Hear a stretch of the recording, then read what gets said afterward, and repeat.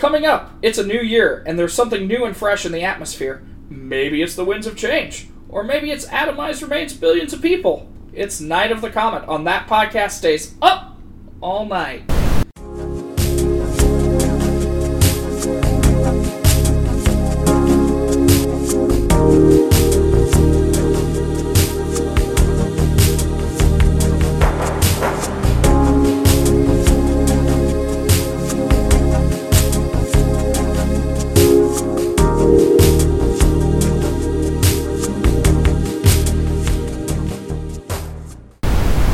Funny thing is, the atomized remains might well be the case.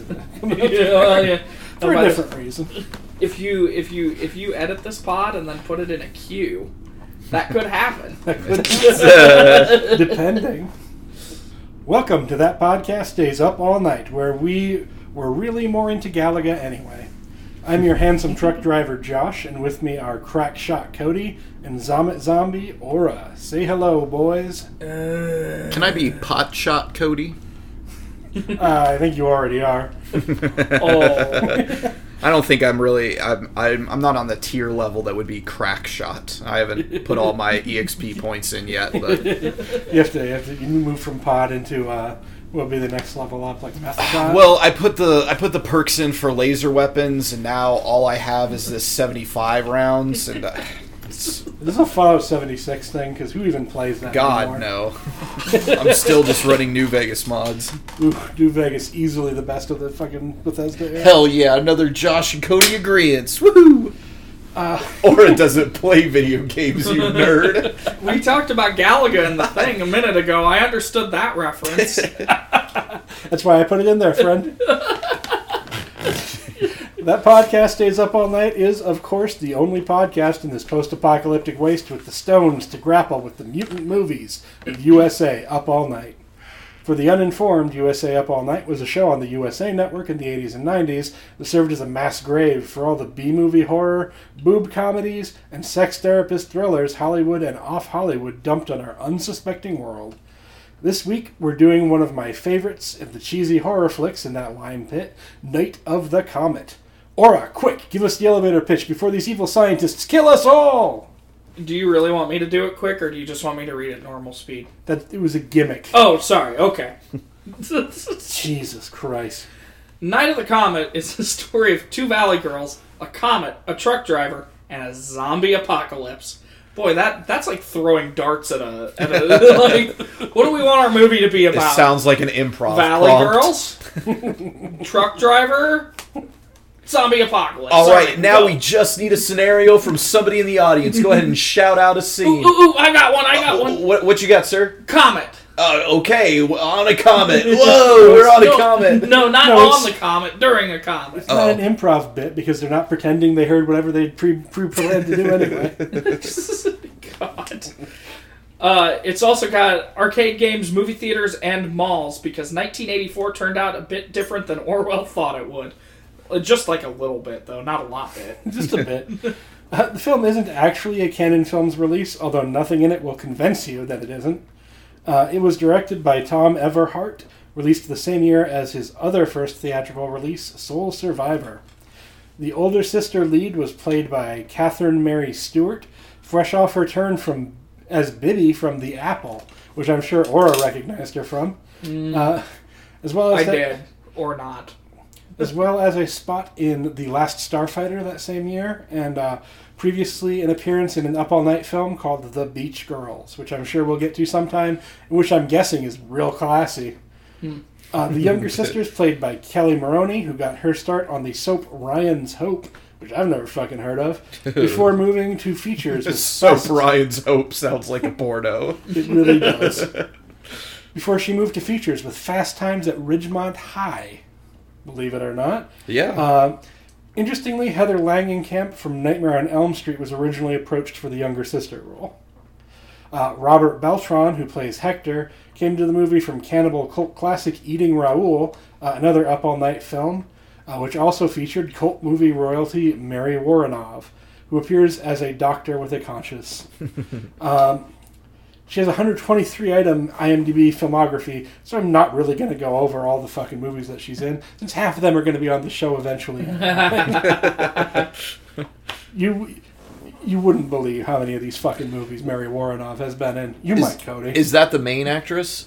That's the actress who's the scientist. Oh, okay. Because the main actress, I definitely immediately recognized and looked it up, and it's like, oh, okay, she's been in everything. It's Mary Catherine Stewart. She's been in a lot of things.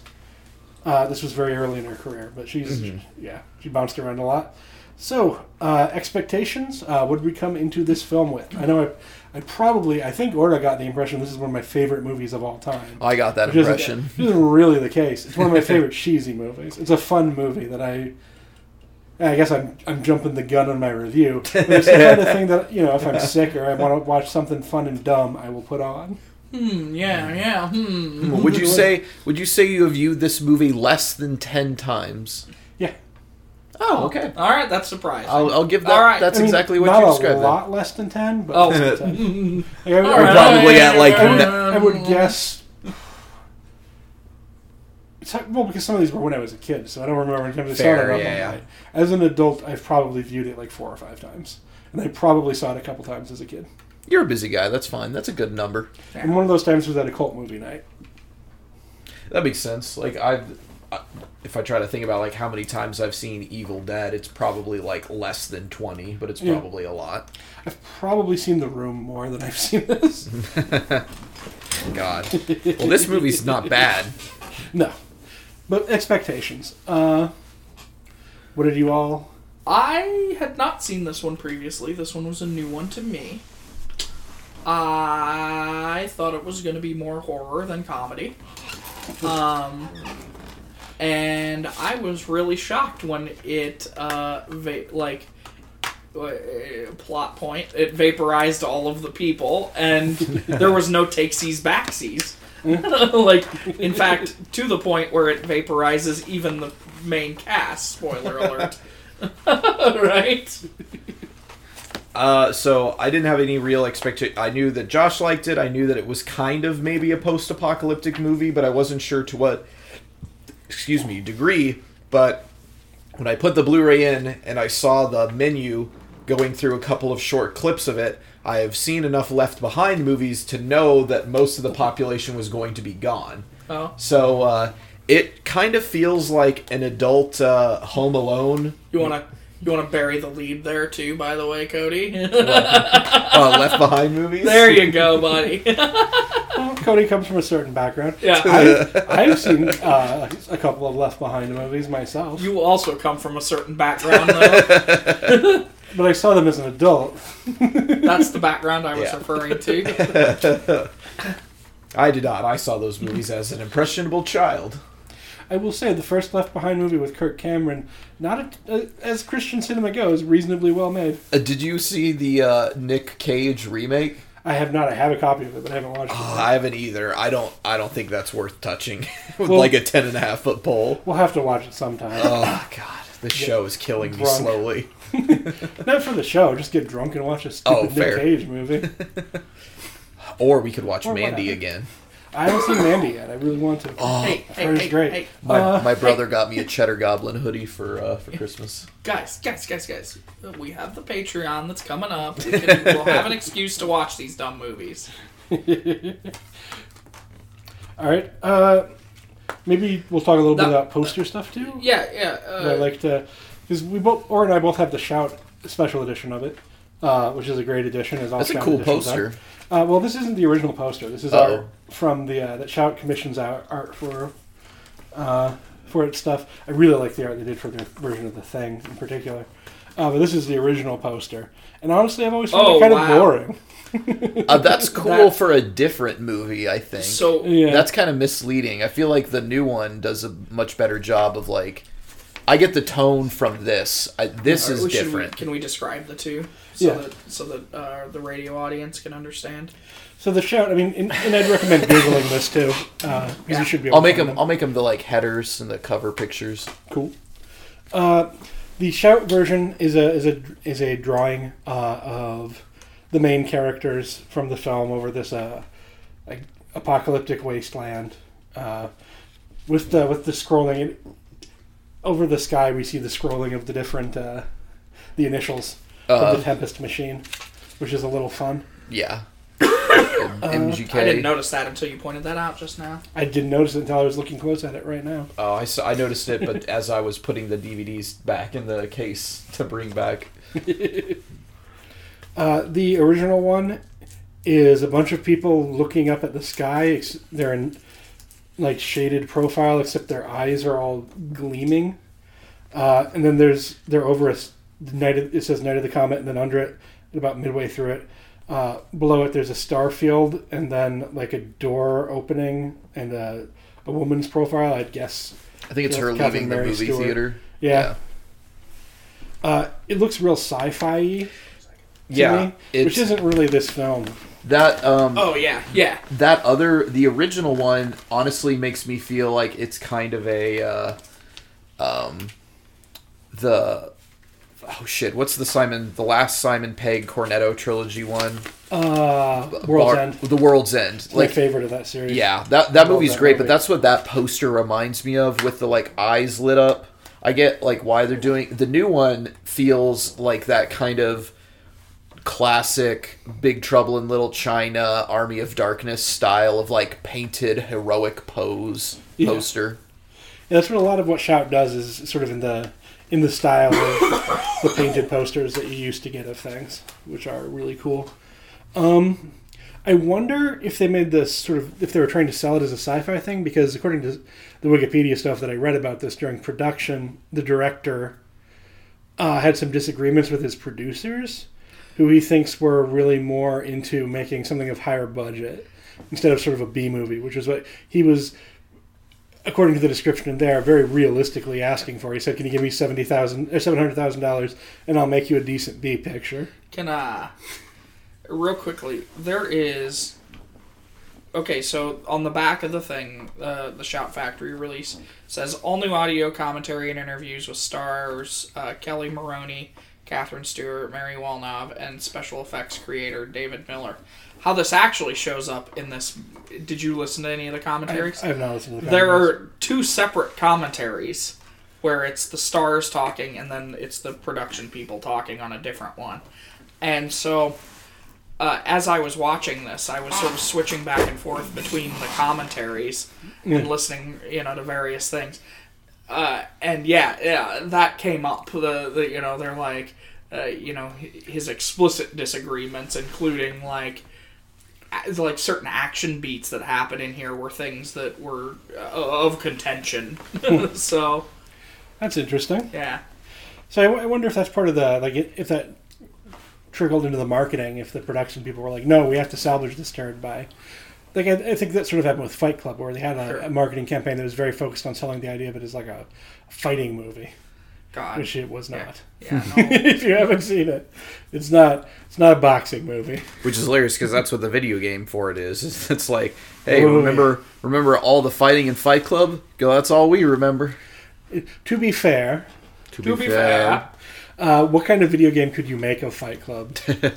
Now you It's can make not a a cool like a premise. GTA type thing, but then probably an underground boxing game. Yeah. Or you could just not make a video game of it because it doesn't lend itself. That's very true. One of the things that shows up in the commentary, for instance, that I thought was interesting is the sky is tinted red for the whole movie. Yeah, And that was achieved by having a red filter, like over half of the lens. Yes, very clearly it is. Yeah. But they said, it was a regret that the film guy had, like, by doing that, because this became a huge pain in the ass, and in like a lot of these, tracking shots they have to do and things like this, Yes, like he must later have in the movie. You must have had to have been so fucking careful where you set the camera to not, because you can't have people's faces in that area, right? Yeah. So you have to just have the skyline. So he must have had to be very fucking careful in setups for years. There's a lot of the production commentary talks about that. One of the insights that I got from the production commentary that I would not have noticed had it not been pointed out to me. But the very last scene, the license plate. Did you catch it? Yeah, isn't this DMK? Yeah. Yeah. That's why they chase after him. Yeah. Because she's like, oh, it's that motherfucker. Yeah. That's the payoff. In a way, the film is a Shaggy Dog joke. Yeah. Like, that's kind of the point of the movie. So, well, I'll let you go ahead and explain it, and then I can come back to that plot point in a second. But I'm not necessarily sure I would have caught that because that seemed like such a throwaway at the beginning. It is. It's interesting. We'll Yeah. get to it maybe in the synopsis because Yeah. we should maybe move on to the. Yeah. Yeah. Let's read my prepackaged bit. Yep. Yep. When we come back, it's a tale as old as time. A guy, a girl, a gross comet mutant hungry for their flesh. We have your synopsis after the jump. How much does your dick hurt? Like on a scale of 1 to 10. Hey guys, 7, not that high. No. Yeah. Yes, millennial. Yes. How can we help you? I've been wondering, what were Valley Girls? That brings me back. Well, you see, Cody, Valley Girls were a stereotype of women we had back in the 1980s. But why are they called Valley Girls? I believe that is in reference to the San Fernando Valley region of LA, where middle-class suburban teenage girls develop their own slang, accent, and set of cultural touchpoints, mainly revolving around mall culture. Of course, there was also the movie Valley Girl, an early Nicolas Cage comedy. What were the Valley Girls like? Well, slang was an important part of the stereotype. Phrases like, gag me with a spoon, Barf me out, talk to the hand. grody to the max. Just this weird cavalcade of slang words. Oh gosh, Josh, you remember the clothing? How did they dress? Mostly like in the movie, like workout wear, gaudy colors, leggings with fluffy skirts. Oh, and this cheerleader thing that was heavily associated with Valley Girls. Again, like in this movie. Don't forget the boy band trends in teen magazines like Tiger Beat. So basically, Valley Girls are just an outdated, meaningless, hollow cultural archetype. Yeah, you got it. Just like the apathetic Gen X slacker. I will set you on fire, though. We're back under a blood red sky. Or at least a red gel over the top half of the lens sky. In any case, here's Cody with the synopsis. Alright, after a rare comet sightings, teen sisters Regina and Samantha find out that they are the only survivors of a zombie attack. Not really, more like a, Here's Cody with the synopsis by somebody else. Here's Cody with the broad strokes made even broader and incorrect. Okay, so, They believe themselves to be the only survivors for a minute. I wouldn't say that it even sets up... Okay. So there's a comet coming by the Earth, right? Regina is your average movie theater employee. Yep. Who is very upset that somebody else has scored the high score on the Tempest machine at the theater. At the video, she doesn't want to walk the theater because the people will throw things at her, having sex in the projection booth. It's all very, very typical movie theater employee type relatings. Wait a minute, Josh. As a former movie theater projectionist... Are you asking if I've had sex in the projection booth? Obviously. Thank you. Oh, alright then. And by the time I worked at the movie theater, there was no more such things as projectionists because it was all digital. So I have not had sex in a movie theater booth. Yet. I was concessions, and for the obvious reasons, never had sex on the concessions counter. What are the obvious reasons? I don't understand. Infections. Health code violations. You were a concessions guy, right, Josh? Were you actually concessions, Cody? Yeah, I mean... Then you've seen those floors. Yes. And the counters and the floor behind the counter. Yeah. And how you feel after a day standing popping corn with that fucking canola oil atomizing and covering you head to toe. We had to wear long sleeve, shirts all the time, too. Oh, bow tie? No. Windsor not. Just, long tie. Oh, I had a bow tie I had to wear. California was short sleeves, but you had to wear a vest. Ooh. And a bow tie. Though it was like a fake bow tie. Yeah, I can't believe we had a mine was a tie. fake bow tie, too, my but- tie definitely would lean forward and dip into everything. Yeah. It was a gross tie. It would just was your splash. That was guard. why they were probably bow ties for other chains. I know. Yeah. Never understood why people would want you to wear a tie at a food service place. That's... Ugh. Or So- long sleeve black shirts. Can I real quickly, so let me draw you guys a picture real fast of Aura in this though. So So I've had these broad shoulders that I have now since I was like 16 years old. And I'm sitting here with this bow tie, occasionally a short sleeve shirt, most of the time a long sleeve shirt. But basically this bow tie made me look like Mattila Gorilla. You know, like... I've seen pictures of you when you were young, and the idea of you wearing a bow tie is fucking hilarious. Yeah, it's pretty much, And I imagine you looking very sullen. All of the time. Like I said, I've seen pictures of you when you were that age. Yeah. Also, Anyway. why I was not having any sex in any projection and boots. I was a pretty sullen teenager myself. Yeah. So there's a sister who's the movie theater employee, which I instantly relate to. Yeah, me as well. And there's the other sister, the younger sister, who is a cheerleader. Mm-hmm. Who I did not relate to. Did not. Might have choked one out too when I was younger, but didn't. Oh, Didn't jeez. relate. Is that what you were doing in the projection booth? Oh no. So this comet is passing by, and everybody's going to be out to watch the comet, but the younger sister is like grounded, and the older sister has to work. She has to wait for a print to arrive. But what she really wants, she really wants to hang out with her, like, maybe on again, off again, flame. Yeah. And she wants her younger sister to lie for her and say that she's doing a class thing. So she can catch Dick. Yep. And she does catch Dick, so... Even though she's told not achieving to. objectives. Catching Dick saves her life, though. Yes, as it turns out, unlike the comic thing we did last week, having sex saved your life in this instance because the comet passes too close to the Earth and turns everyone into dust somehow, except for some people who instead become zombies. And the other people who are hidden behind whatever ramshackle slight protection thing, because some people are in fully barricaded steel sheds and other people are just in the back of a truck bed. Yep. So some people are fine while they sleep in a fucking truck, and other people are in underground research facilities and are not doing so great. Yep. So it's really a lottery on whether you're going to make it in this universe or not. But an interesting lottery though, because you're dust or a zombie or alive. Yeah. You got 3 choices. That's not bad. I'll take my chances. Regina wakes up to this brave new world of red sky filters and dust, and encounters what she initially thinks is a homeless guy, but turns out to be a zombie.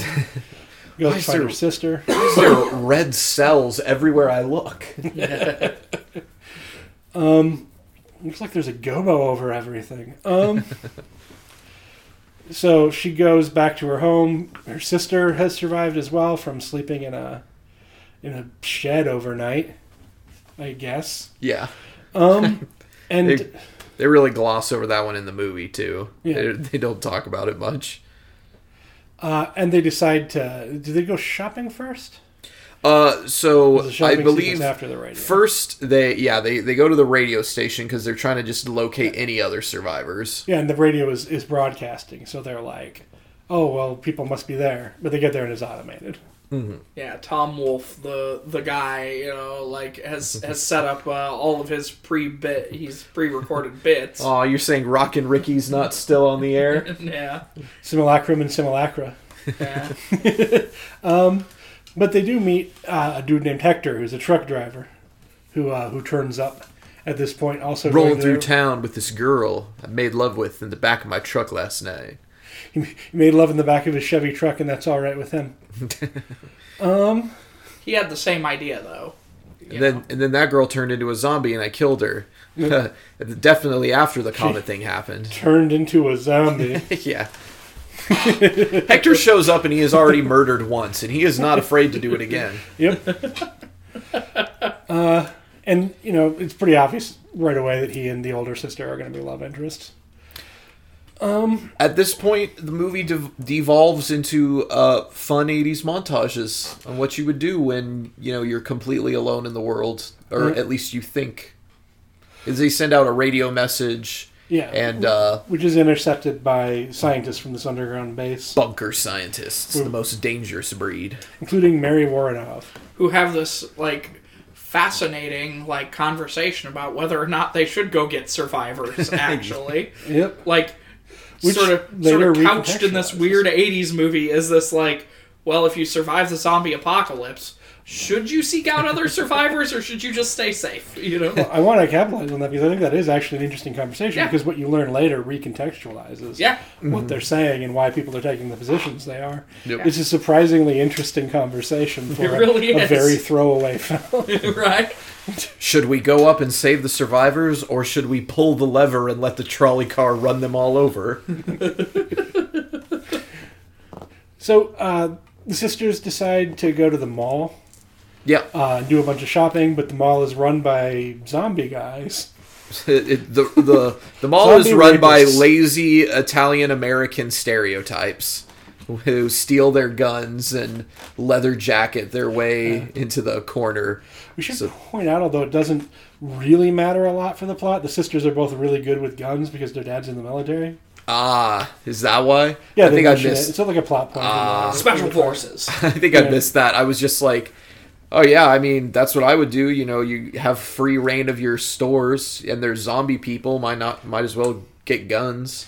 Yeah, but they're actually good at using them. They don't ever fire guns at zombies in this movie. No.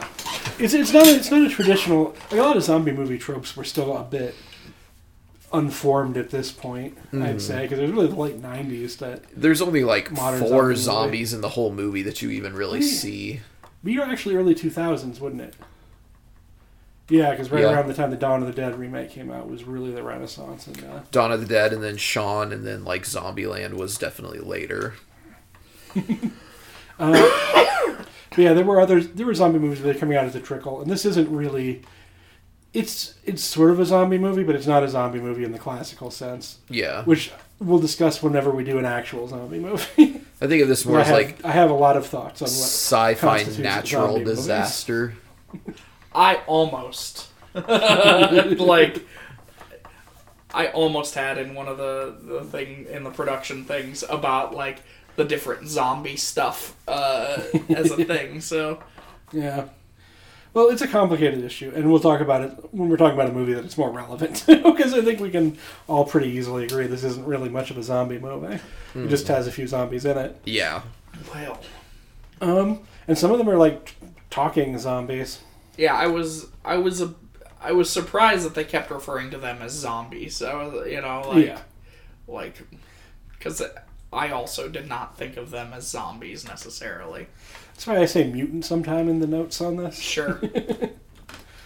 But yeah, they get into a predicament with the Italian Dracula zombies who are real rapey.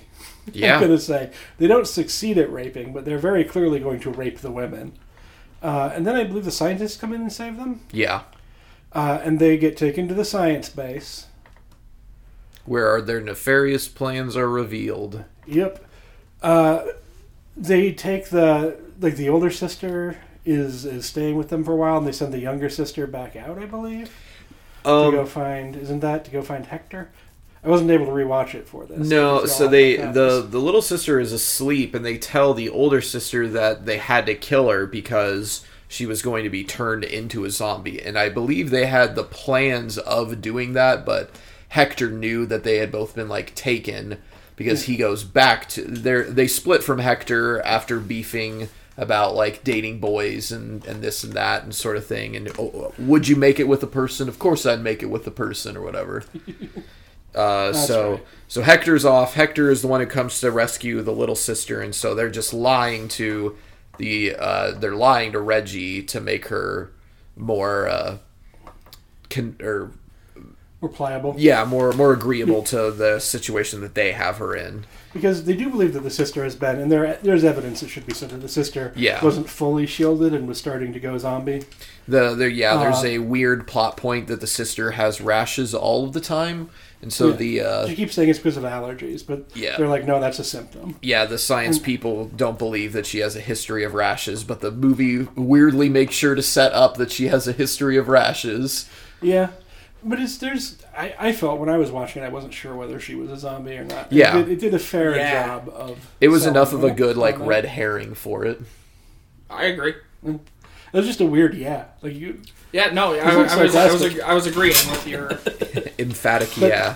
But the other thing that we don't know It was like a initially, little John, yeah. Yeah! the other thing we didn't know initially is that the scientists they know all of this because they are also degenerating. And they're trying to synthesize a cure from the blood of people that are not it or something. I don't know how that would work. like she's not immune. She was just in a movie theater. I feel like Well, epidemic movies, it's wasn't- kind of like time travel things where it's like, just don't like think about it too hard. Like, here's our loose premise for it, but like, Yeah. if you pull on this thread, the whole sweater's going to come undone. That's definitely the thread. Wasn't the idea that they were like sucking all the blood out of them and then transfusing the blood into the That's people? right. Yeah, because they make a comment don't know about why that how would- much more blood you can get out of like a child than an adult. And that's why there's the other Oof. two kids that they have that they're going to... So the premise is that Smell it's this- a bloodborne thing that's causing the mutant virus. Yeah. It still just seems a little weird, that's all. Agree. Yeah. But they all find out about it, and they have a big shoot up and punch up. And Mary Woronov has second thoughts about it and helps them escape. And then at the very end, they've formed their little post-nuclear family. We get another tease of the younger sister being a zombie because she has the glasses on, which is... We see zombies that are somewhat sentient wear dark glasses to hide their fucked up eyes in the mall. But then she takes the glasses off and she's fine. And the little sister is like fretting that there are like totally no guys for her to get up with in the new world. And then a dude pulls up in a fucking sports car. The switcheroo at the base camp was the like I didn't when the was it the little sister they assumed was dead or the big sister, one of them was supposed to be dead. Little sister. Little sister. Yeah, because they had the injection thing. Yeah. Mary Woronov swapped out the... Yeah, I was like, holy crap! Like I was shocked. Like that was a legitimate. Like the movie got me on that one. I was like, whoa. So this guy pulls up and little sister's like, well, there's nobody else in the world, so I guess I catch this dick or I catch nothing. And then as they drive off, we see that his initials are DMK, which pays off the fucking the Tempest machine thing because that was the initials of the person that the older sister Regina. It ruined Regina's. We should say she had a perfect record of all of the top spots with her initials, but then DMK came along like a jerk and took one of the spots. So she's a bit irate. She's like, "Oh my god, it's that DMK dick." But it wasn't even the top slot. It was like number 6. It was yeah. Of course, and in the course of the movie, she rewrites over it. Yes, and the fact that he's in a car with the initials DMK doesn't remotely mean that he's DMK, since you can take any car you want at this point. You know what DMK stands for? Don't mean nothing. Also, she overwrites it with one game, which if she's, as something that points out, that was something that irritated the shit out of me. But let's not pick at the threads in the zombie movie, because as we've established, there's a lot of little details that aren't perfect. But a perfect detail, however, is the use of "girls just want to have fun" during a shopping spree. God, I love Cyndi Lauper so much. Why would Madonna get more famous? It should have been fucking Cyndi Lauper. Alternate universe where everybody's red dust. So, some discussions. Yep. So for the discussion, I thought we could talk about 80s-ness, because that's the thing that we're going to see in some of these pictures. In this movie, you get the Tempest game cabinet, you get movie theater culture, you get malls, you get Valley Girls, you get sublimated nuclear fears. Yeah. The movie's just dripping with 80s cultural signifiers. How do these elements add to the story? Do they make the film feel dated at all? How do they stack up to stuff like Kung Fury that tries to evoke what I would call a hyper-mediated version of that decade? Let me pause, actually. Well, you ruined the joke I was going to throw. No, go ahead. No, I the joke can't. is, are you going to talk? So you literally ruined the joke You ruined it. by having things to say. Oh, no, never mind. No, say your things. Wow. Say it. Look, What was look so here, good? millennial Yeah. bitch. You're gonna have to shut Come up on, for a Gen minute. Xer. What was so much funnier that you fucking have to say, dick? It's not funny.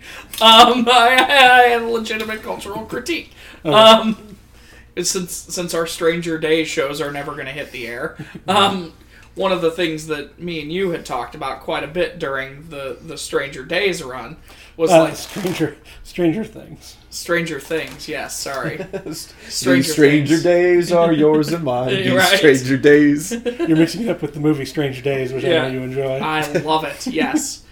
Strange Things. Sorry, Stranger Things. Whatever. God, you sound like my parents. Hey Cody, have you watched the new Stranger Days yet? Literally, They sing the. You got me all fucked up. They sing the song from the ending story. Oh my god. Oh, that's funny. Oh. Sorry, I had to do that. Nah, you have your own cultural critiques now. I'm done. Aura, you have the talking stick now. No, I don't want it. I don't want to talk. Or you showed weakness. You know we have to pounce. Are either of you gonna talk? We've been talking. We've been mocking you. Your joke. Never mind. And I'm killing it by pretending I don't know what you're Yeah, doing. you don't know what I'm talking about. Good. Wait, I got another one. Hello, I am President Jimmy Carter.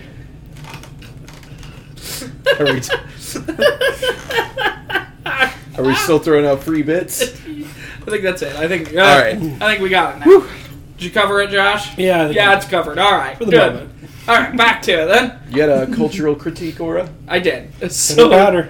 I can't pitter patter. You won't let me fucking pitter patter. You won't let me. Sons of bitches. All right, you take about 10% off the top there, Aura.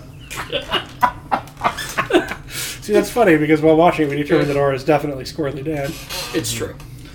All right. So while we were watching Stranger Things, the television show on the internet, the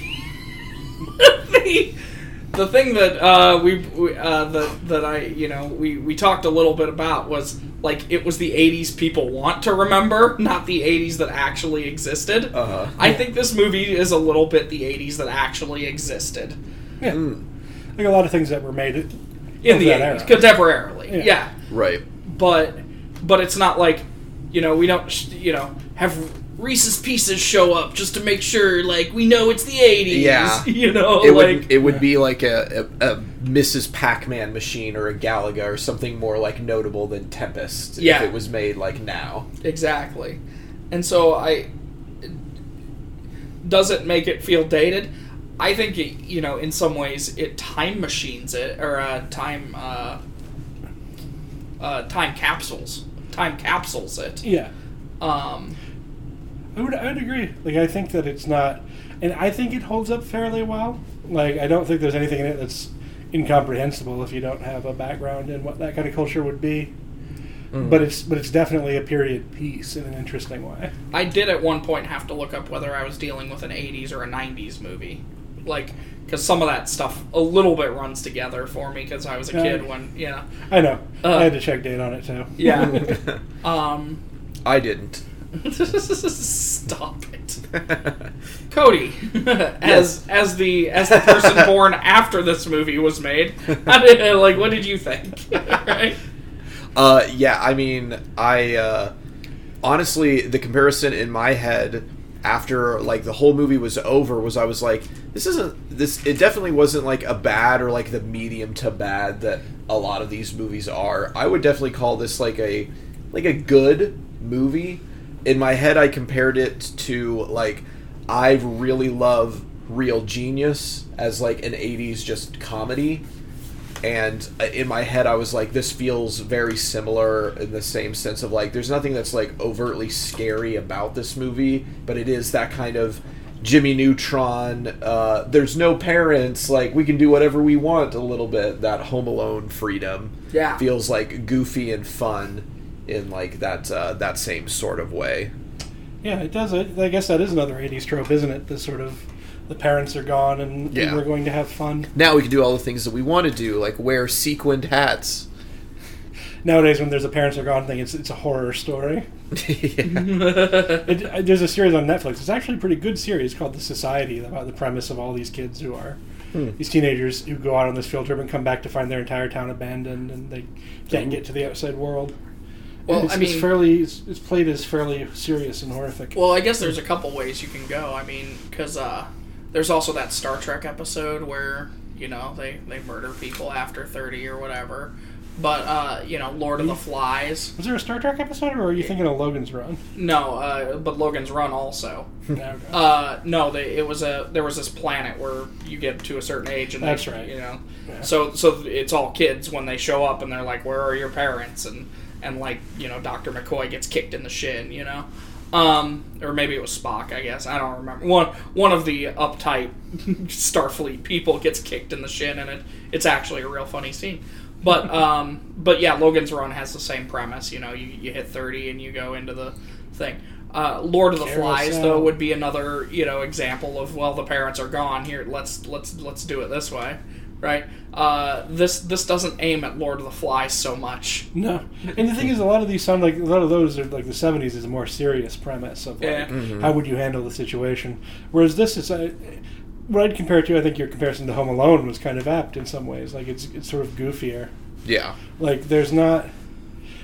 I will say, as a horror movie, one complaint that you could have about this is I don't know that there's always much of a sense of danger. Yeah, there's plenty of times where they're just like sitting on a cop car in the middle of an empty intersection, like in broad daylight. Like they don't have overall fear. Like I said, the zombies seem to be far and few between. It seems like like a 5% population got turned and everybody else just disappeared. Fun production note about that, by the way, where they're sitting in like the things in the middle.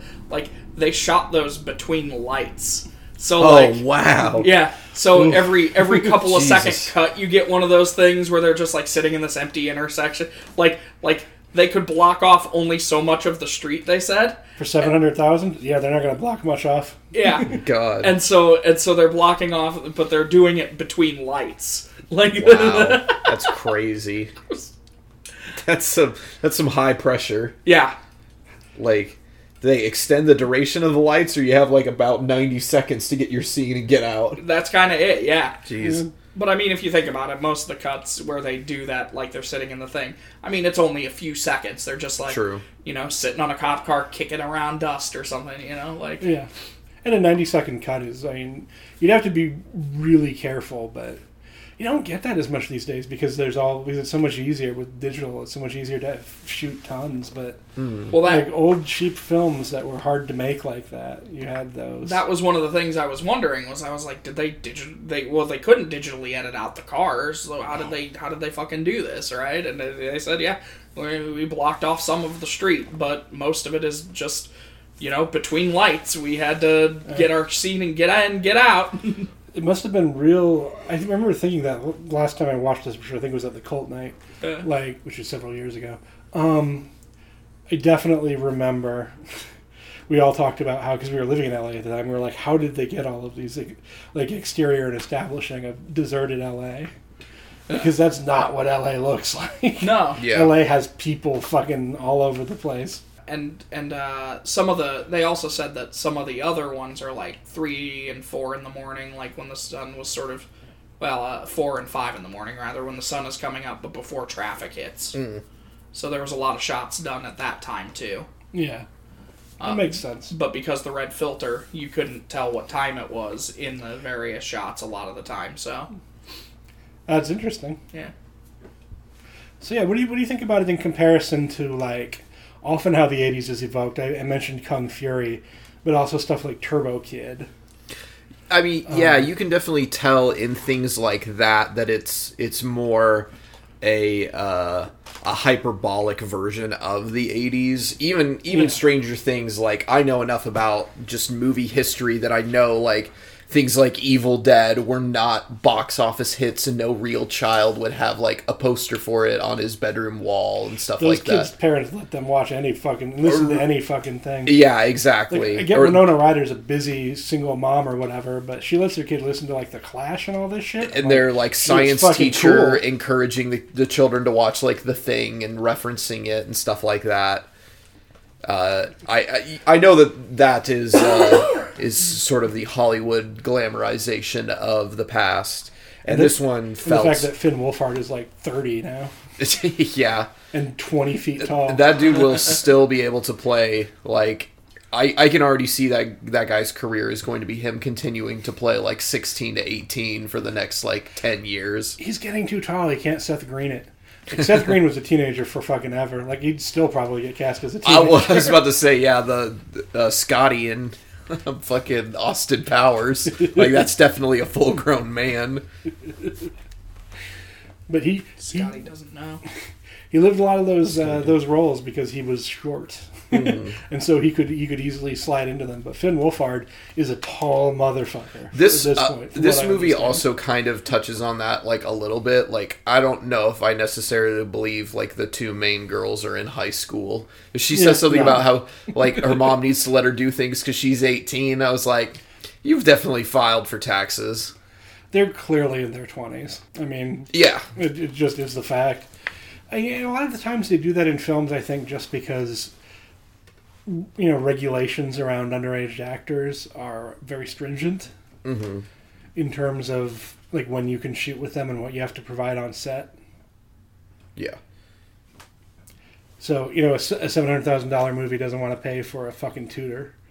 Right. You need that money. Yeah, that's a good point. You're not going to cast an actual 16-year-old. It doesn't like distract from the plot though. Like the other girl definitely seems like she's younger and they look similar enough that you're like, sure, I believe that in this movie where a comet turns everybody to dust that these two people are related. And yeah.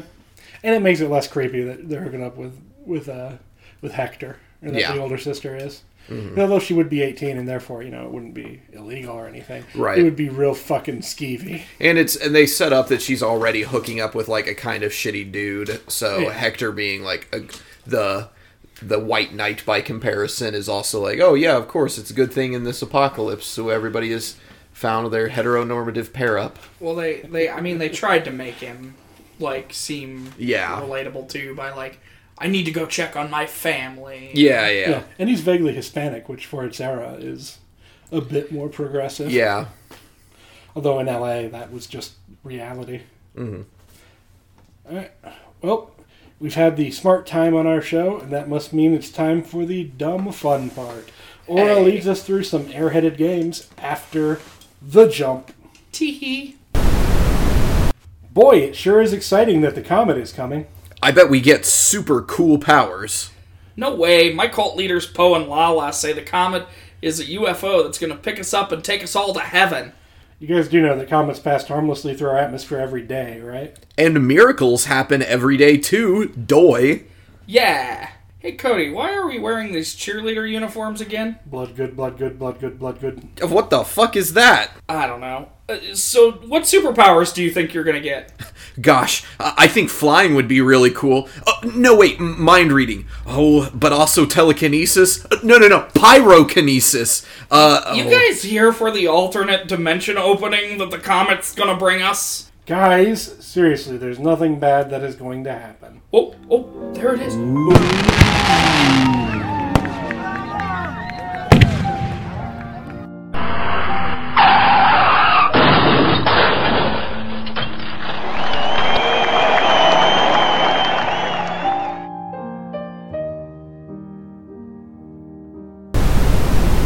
We are back from break.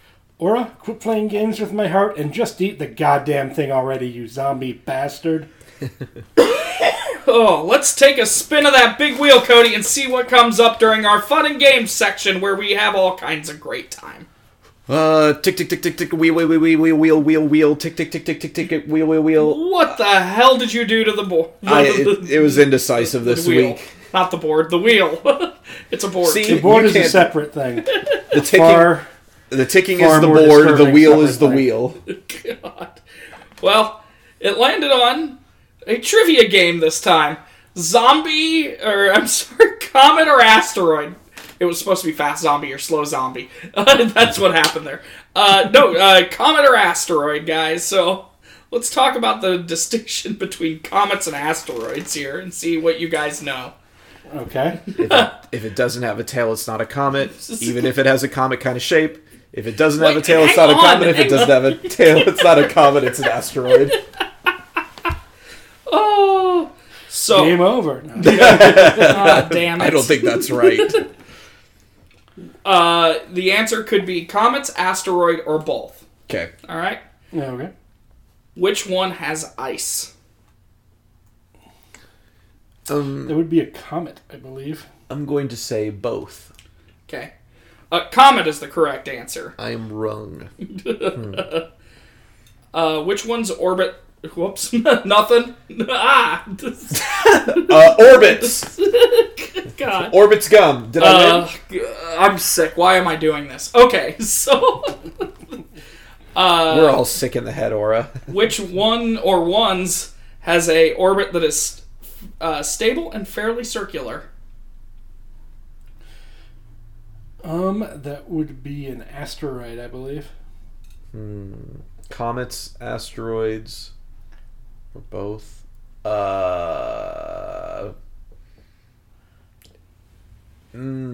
an orbit? That is stable and fairly circular. Asteroid. You both are right. Asteroid. Okay. Makes me want to go play the video game Asteroids right now. You guys know that, right? Like I'm twitching here. Which have crashed into Earth? Comets? No. I think it would be asteroids. I don't know if any comets have ever crashed into the Earth. Yeah. I don't know. Isn't this the... Is this... I'm going to say this is the trick question, and it's a meteorite. I didn't look up meteorites. I don't know what the difference is. I think meteorite is when an asteroid crashes into the Earth. Both is the answer. Comets actually are a lot of the water that we have on Earth. Which would have been a question I should have asked. So, how about one more? Which one is bigger? Asteroid. I think asteroid, but they vary in size. Yeah, a comet usually only goes up to 6 miles. An asteroid can be up to 350 miles. Ooh. So, 300. much bigger. All right, let's take another spin on that wheel, Cody, and see what comes up. Oh, I'm Vanna White and I'm spinning the wheel. Oh, I'm Vanna White. I'm Vanna White and I'm spinning the wheel. oh my and gosh. it landed. We don't need to get into your fantasy. That's weird that it landed on Genre Swap. Genre Swap is the game we always play every episode. It's where we do the same movie, but with a different genre. I usually pick first, so I'll go ahead and pick Josh first this week. And Josh, yours is, you know what? We were talking about procedurals a while ago. Let's go with procedural. You want me to do this as a procedural? Yep. Alright. He's hating me right now. He's busy hating me, which is why he can't think of a genre. Busy trying to order food, actually. But I have to pay attention to this game. Cody, how about Night of the Comet as a David Lynch movie? Okay. Oh, shit. This will be good and easy. Not nice and easy, but like Right. enjoyable. Easy like Sunday morning? Like a Chicago song. Okay, so I'm picking Aura, and I am going to say, Aura, you are adapting Night of the Comet into the light novel version of the comic book of Night of the Comet. Oh, he's not even going to know what a light novel is. That's correct. I don't. Go on. So somebody has already adapted it once. Okay. So I'm going to pretend like it's a pretty close adaptation. Right. But then the light novel is just the Oh, okay. Yeah, all right. Got it. like the book version of that thing. Sold. So you have to do a twice removed, watered down version of Oh, Night this of is the Comet. happening. Yeah. All right, Josh, you had enough time to think about it, or are you still ordering Pizza Hut? Still ordering food. All right, well, that's... David Lynch. yeah, David Lynch movie. Okay, so, easy pick number 1, black and white. Boom. Boom. Easy pick number 2. Open on a starry sky that pans for like slow credits, and then eventually pans down, and it's somebody's like bedroom ceiling that looks like all the little dots at night. The stars. And it's like Reggie. Yeah. Yeah, the glow in the dark stars. It's like a slow fade into those, and then it pans down from the ceiling into Reggie, who's like tossing and turning in her bed, and what's she dreaming of? It's her destroying asteroids, but in the like video game way. What the fuck? That's an obvious miss in this movie. Why didn't they do that? It's flashing back and forth, and she has this like video game paranoia of the like she plays asteroids so much, and everybody else is excited about the comet thing, and she's one of those like, I'm not going to do that. I'm going to stay home. Sister is dead. She is the one who goes to the shed to avoid the rest of the party in like an antisocial way. Is the sister's body, though, this very intricate prop? It is that they'll never be able to explain. Yeah, the sister is in a pile that's like outside. Yeah, and the way that it's definitely more traumatizing, where the people turn more into like mannequins that are like blowing away, dust in the wind, like. Yeah. So the rest of the movie is mostly silent as she just wanders around this like black and white world of like crumbling society, and almost a Castaway, I Am Legend type scenario. Oh man, can there be flashbacks that are also fading away while it's happening? Yeah. Yes. It's like as she sees somebody that is fading away, she has a memory of them that then also fades away. It cuts back and forth with her remembering previous life as she like walks through this like Dante's Inferno like hellscape of like the world she used to know, and there's no good ending. It just like she walks away into the sunset, the black and white sunset. Dante's Inferno, I like that. All right, so the light novel version. All right, here. So. I'll do mine before you if you want a little more time. I have no idea what I'm doing. So a good way to think of it in the American context would be sort of light novels are like mass market paperback versions that are written often originally as a novelization of like anime properties and manga properties, but sometimes with original I'll properties. spit some words out and that'll be great. Think like light mass market paperbacks. Right. Peter Jackson's King Kong the movie, the book. But more T-named. All right. And Night of the Comet. So here I am, and I have one you could read. No, I'm good. So the opening of this comic book version of this light novel starts with the zap. It's zap in big letters, right? You know, and then some questions like, what happened? Where is everybody? What's going on? Right? And then her sort of running down the abandoned cityscape, right? The abandoned cityscape. And as she's running down, it's do you guys remember that Arby's commercial? Where it's like where is everybody? You're just saying words. Where did everybody go? Where is it? And then they're like, oh, we're all at Arby's having a sandwich. It's like that except without the sandwich stuff. So, Josh. Well, I have to check the text to make sure it wasn't from work. So it's that without the sandwich stuff. And then this is where she meets Hector, right? Who is the burly, muscular truck driver, right? And this is where the cover of the novel comes from, which is a hairless Hector. I'm sorry, shirtless Hector. Not a hairless. You might be hairless. If it's a light novel, it's hairless. Yeah. Neck down alopecia. Yeah. And he's he's just ripped, and she's just like not if it's a light novel. She's like, where is everybody? And he's like, I've been driving around and I don't know either. Let's try and figure this out, and in trying to figure it out, they fall in love. The end. That's all I got, since I don't know what genre I'm dealing in here. It was a nice and entirely inappropriate attempt. Like almost completely wrong. I got the novel cover right, though, right? No, you're That's thinking like a- romance novel. Yeah, like a Harlequin or like a paperback novel. Think like an anime cover. Oh. Like shirtless, hairless dudes. Oh, well, okay, that are so rail thin. so in this, Reggie's a dude.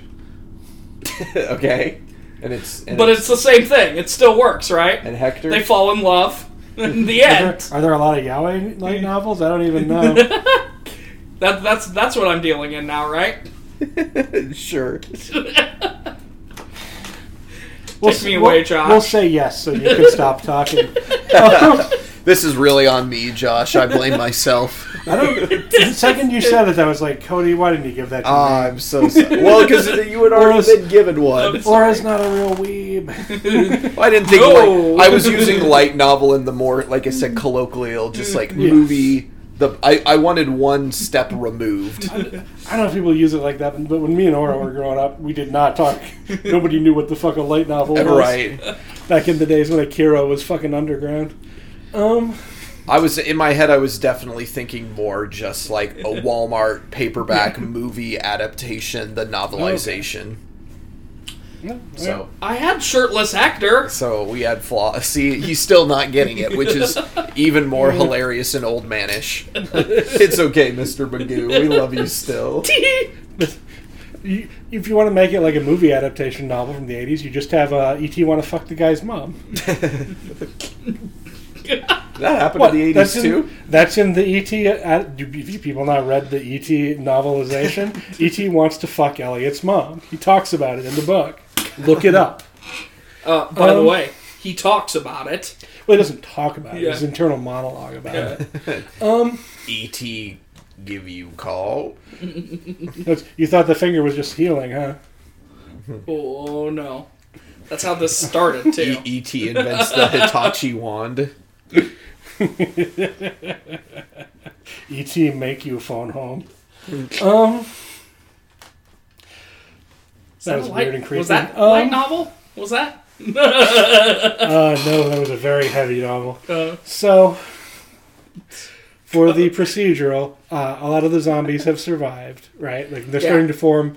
Like they reach a certain point where they stop degenerating, and they're just left as zombies. So they start to form their own society. Ooh, their own society. And they start to, rebuilding society, they start to look into what happened during this transitional period. And they have to hunt down, they have a couple of detectives that have to hunt down these serial murderers who are going around killing all of them, who are the last non-zombie people. Uh-huh. And it's of course the protagonists of Night of the Comet.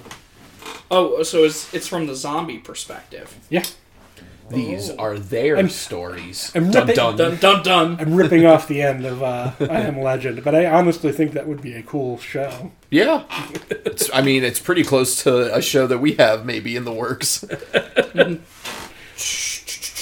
I mean, There are a lot of shows in the works. entry point 115. All right, I got it. Want one more spin? Yeah, let's do it. Sure. I'm a celebrity host of a different show that spins a wheel. I can't think of it. Wheel. Tick, tick, tick, tick, tick, tick. The wheel. Just the wheel. You're Dak Shepard. Oh, yeah. I think we've made that joke. There's other people. No, we certainly have made. There's only so Oh, many. God. I'm how Dak about- Shepard, and I'm already running away with this metaphor because now I'm married to, what's her name? I just blanked on. How about Drew Carey from Price is Right? They got a wheel on that show too. Is there a wheel? There is a wheel. Yeah. Yeah. Yeah. Yeah, I'm Drew Carey. Do you want to be Drew Carey or Dak Shepard? I was actually in. Do you know that Drew Carey movie Geppetto or My Son Pinocchio? No. Oh, really? Do you know anything about this? It's a hilariously terrible movie about Pinocchio from the story of Geppetto's perspective No. that Drew Carey did as a TV movie, and they give him shit about it on Whose Line. Anyway, there was a play adaptation, and I was Geppetto, and my younger brother was Pinocchio. And there are pictures, so I'll share that with you guys sometime. Wow. That's real fun. Anyway, Is this the second time you've made reference to incriminating pictures on this pod? I mean that's like on a weekly basis. I hate the internet. Now my entity will exist for forever, long after I'm dead. Yep. It really was best to be Gen X. Yeah. Hey, look, the wheel landed on that category that you were thinking of. Ghouls just want to have fun. So what I imagine in my head here is redubs of 80s teen idol songs put to a zombie apocalypse twist. Mm-hmm. So I came up with I just did a search for like 80s teen idol songs. I could tell. Yeah. I was like, these aren't songs that fucking Aura's gonna think of. No. So if you guys have any as well that are not on this list, but give the 80s teen idol a zombie apocalypse twist. I thought of mine immediately. I have a couple. All right. One on the list and one not. Yep. The other one that's not on the list would be the Duran Duran classic, Hungry Like a Comet Zombie. Oh, +2. Mine is the most 80s thing, which is an 80s cover of a 50s thing. So it's I Think I'm a Ghoul Now. I think I'm a ghoul now. Oh, there doesn't seem to be anyone around. +3, because now we have to pay for that. I'm not going to get any points for this one. Yeah. It's going to be the mall zombies, specifically, singing I Like a Virgin. Oh. +1. We'll give you the one. So we're at a tie score now, Cody. Can you break the tie? Because they're rapists. Let me think. You're so dusty, you probably think this song is about you? Oh. No. Nah, not recent, yeah. Oh, none of these are recent. What do you mean recent? Or not 80s. Not 80s? You're So Vain? Yeah, that's a 90s song. No, it's not. You're So Vain? Isn't it? No. Oh, here You're we go. So Vain is maybe challenging. All right. All right, here you go. You're So Vain, Carly I thought Simon. that was the 70s. Yeah, I was it? about to say, I think this is a 70s song. Oh, all right. You know what? 1972. See, I'm still wrong He either challenged. way. Do you have another one? I'm sure I can come up with one. Well, Cody wins the challenge, so I will let Cody have the crown this week. He wins the Ghouls Just Want to Have Fun challenge. What about We Built This City on Red Film Rolls? The Unsafety Dance by Men Without Brains. Oh my god, yes. Now the floodgates have been open. What's another song that plays in a roller rink? There's that classic Asia song, The Meat of the Moment. God. Oh. See, that one was cheap because me and my ex used to do a contest where we'd come up with songs with heat in the title and just put meat in it instead. Yeah. The Tears for Fears song, Everybody Wants to Be Completely Alone in the World. Every survivor wants to be alone in the world. Oh no, that's sad. You made it sad, Cody. Or the other There's a Tears couple. for Fear songs, shout, open parentheses, but no one will hear you because everybody's got close parentheses. Oh god. Or the other Tears for Fears song, Head Over Heels, because I tripped on your clothing and dust pile. Oh. The other Tears for Fears song, Mad World, open parentheses, in which comets have evacuated the entire population, close parentheses. If I ever do this again, I'll just make sure it's a Tears for Fears theme.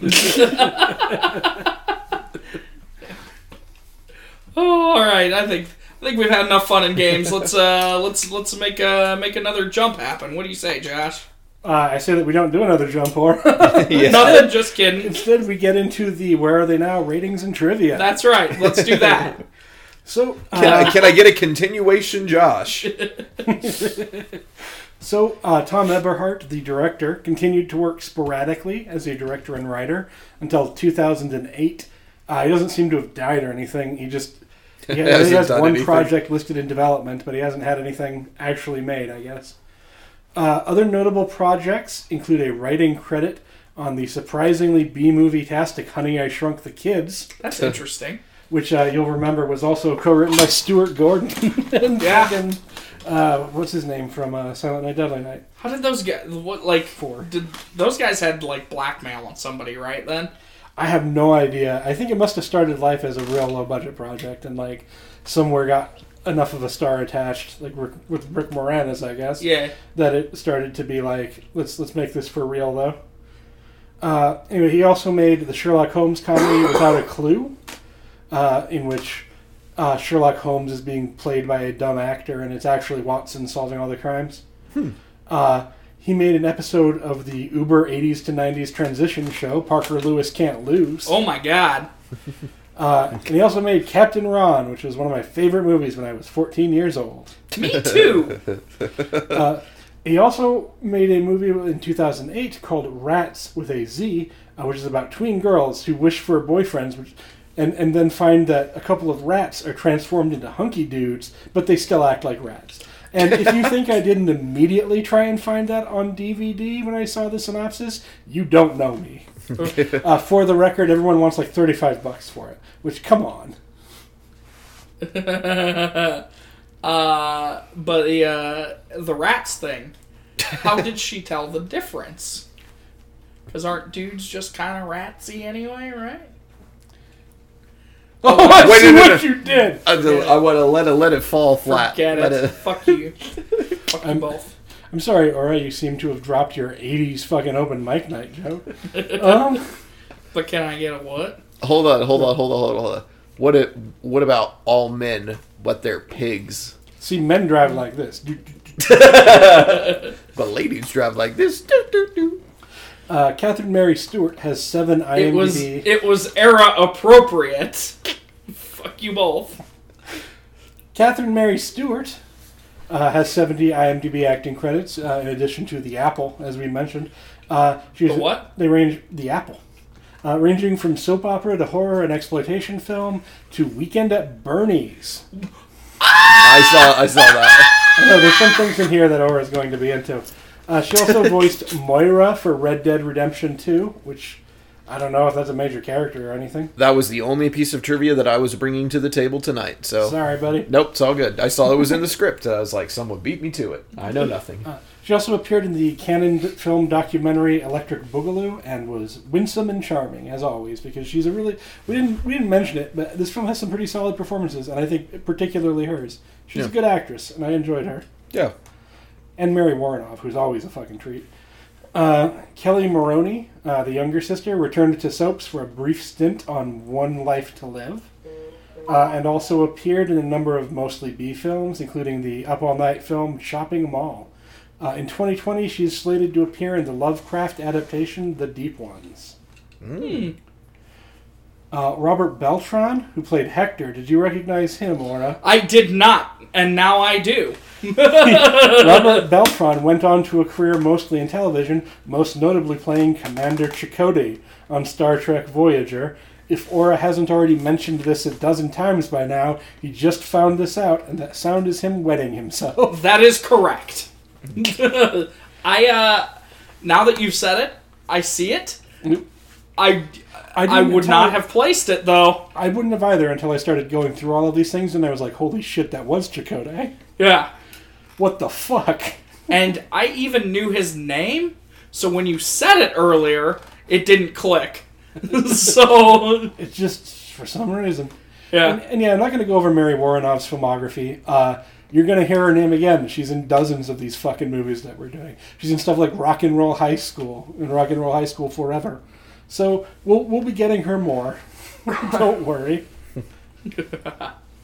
All right, Aura, now you can give us our cash or whatever the fuck we're calling Blowing the it. cash. That Podcast Stays Up All Night is a proud presentation of That Podcast Productions. You can find all our podcast blogs and assorted nonsense at thatpodcastproductions.fireside.fm. You can also find us on Facebook at That Podcast Stays Up All Night Slumber Party, on Instagram at thatpodcastproductions.instagram.com. You can also find us on Twitter at That podcast productions, or the actual @ is that podcast. I don't remember. Isn't it at That Productions or something like that? That's what it is. It's at That Productions. But Well, should we're put it getting in the closer every template. week. I really need to put these in the template. yep, it's That Productions. That is correct. If podcatchers are your thing, you can find us at That Podcast Productions on Stitcher, Spotify, Google Podcasts, and iTunes. Or you can just add the RSS feed from our website. Remember to subscribe and review, and email us your comments at that.podcast.productions@gmail.com. Logo by Abigail. Yeah. If you see our new logo on the website, maybe by now, maybe not yet. Is that up yet? I don't even. Nope. We do have a great new logo. Coming up in 2 weeks, we have been neglectful on our sex therapy sessions. So we'll be fixing that with the help of Pamela Anderson with Snapdragon. Plus a hearty heaping of Orientalism. Yay! Yay! We had enough of that shit on this show already. No. God. I don't think it stops, Josh. I think as our 6-year project here, 16-year project will. The math was off. The 16-year project. We're gonna have a lot of that upcoming. God. But for today, that about does it for That Podcast Stays Up All Night. Until next time, keep your telescopes pointed up and your bomb shelters clear of debris.